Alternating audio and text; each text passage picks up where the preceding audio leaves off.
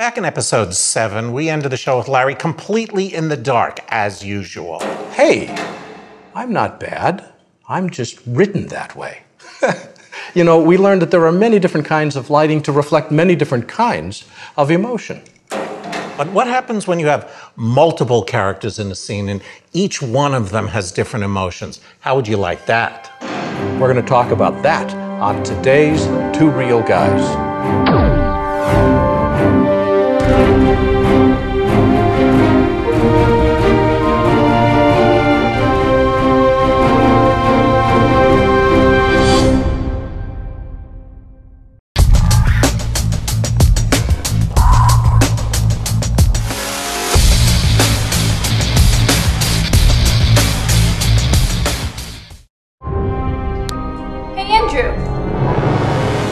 We seem to be missing the talent. You're just noticing that now? Hi, I'm the fully lit Norman Holland. And therein lies the story. My name is Larry Jordan. You know, with both of us spending so much time in the dark, I was starting to feel lost. Yeah, well, if you felt lost, think of how our audience felt, all right? And that really is the whole point, isn't it? As creators of video projects, we want the viewers to feel the things that we want them to feel. You know, this brings up something we talked about earlier. You've mentioned manipulating the audience, and I prefer calling it guiding the viewer so that they see and hear the story that we want to tell. It's what we do as filmmakers, is guide our audience from the beginning to the end of the film. I call it manipulation. I'm not afraid of that word because that's what we do in the best way, right? If we do not help the audience, guide the audience to the story that we want to tell, they're going to fill it in, right? In fact, let me tell you about an assignment that I give in one of my classes. I give everybody a whole bunch of B-roll to edit. And half the class I say, listen, you create a story and edit to that story. Then the other half, I give the same exact footage to and say, avoid a story. And next week when they come in with the assignment, the half that created the story, there's a story there. The other half, when we take a look at it, there's still a story there.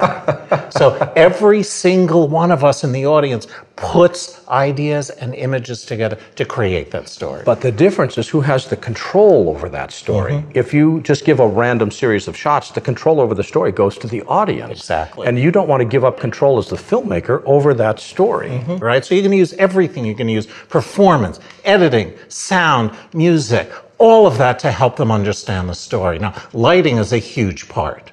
So let's say that we have a scene in which one of our characters, Allison, is thinking about Patrick while Andrew is just yapping away to her at a restaurant. In fact, let's go to the stage and see how we'd light this scene. This first scene is a scene where Andrew and Allison are in a restaurant, and the focus is on Andrew. He's a poor dweeb who can't get a date with the girl of his dreams, and the lighting focus is on Andrew.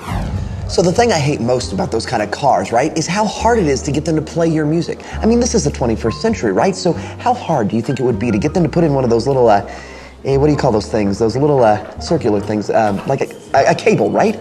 I mean, how hard would that be? That's all I'm saying. This is the second scene. Also Andrew, also Allison, but the focus of the lighting is on Allison, who's lost in a reverie and barely paying attention to Andrew, who's a guy that got a date with her because she didn't say no fast enough. The thing I hate most about those kind of cars, right, is how hard it is to get them to play your music. I mean, think about it. This is the 21st century, right? How hard would it be to get one of those little circle thingies? What do you call them there? The little, what do you call those things? You know, but cables, right? I mean, how hard would that be? Just think about that. That's all I'm saying. That's all I'm saying. Okay, in the first scene, the focus was on Andrew. In the second scene, the focus was on Allison. In the third version of this scene, the focus is also on Allison, but she sees over her shoulder Patrick, her former boyfriend, and she rejects him. And notice how the lighting changes during that move. The thing I hate most about those kind of cars, right, is how hard it is to get them to play your music. I mean, think about it. This is the 21st century, right? How hard would it be for them to put in one of those circular thingies, right? Like, what are they called? What do you call those things? Those, you know what I'm saying? What do you call a cable, right? I mean, how hard would that be for them to put one of those in? That's all I'm saying. That's all I'm saying. I think that what we've absolutely shown is when you feature different people with lighting, you're going to have an entirely different impression on the scene. So what that means is your choice of the lighting is going to come from a good reading of the story, right? Now, in that last example, we identified our lean forward moment as a moment when Allison comes out of her thoughts, right? So something needed to change at that moment, right? So let's once again look at it and see what changed.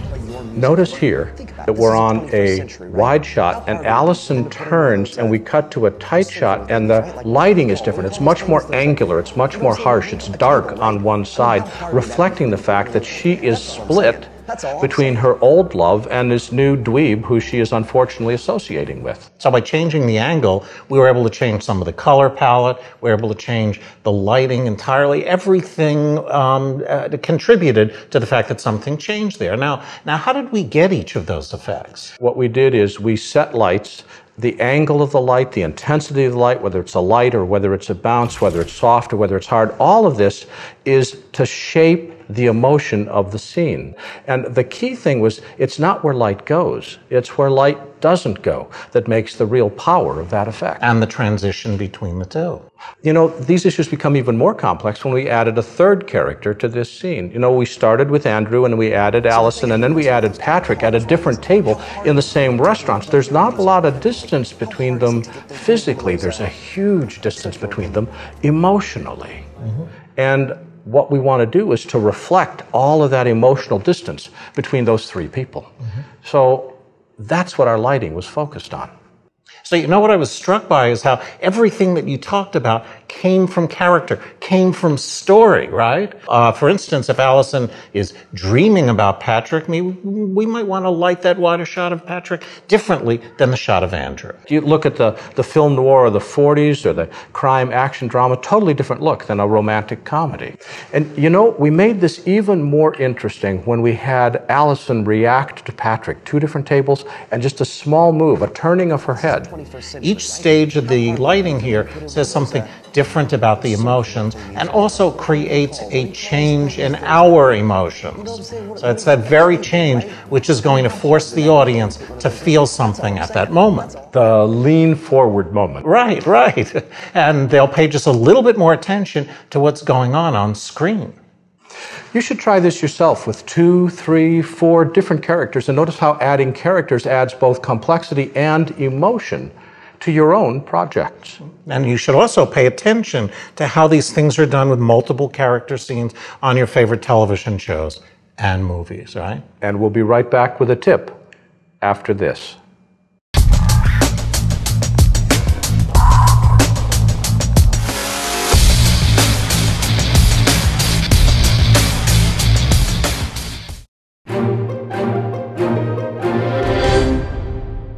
It is very tempting when you're rushing to meet a tight shooting schedule to simply light your actors because even lighting makes your coverage easier to shoot.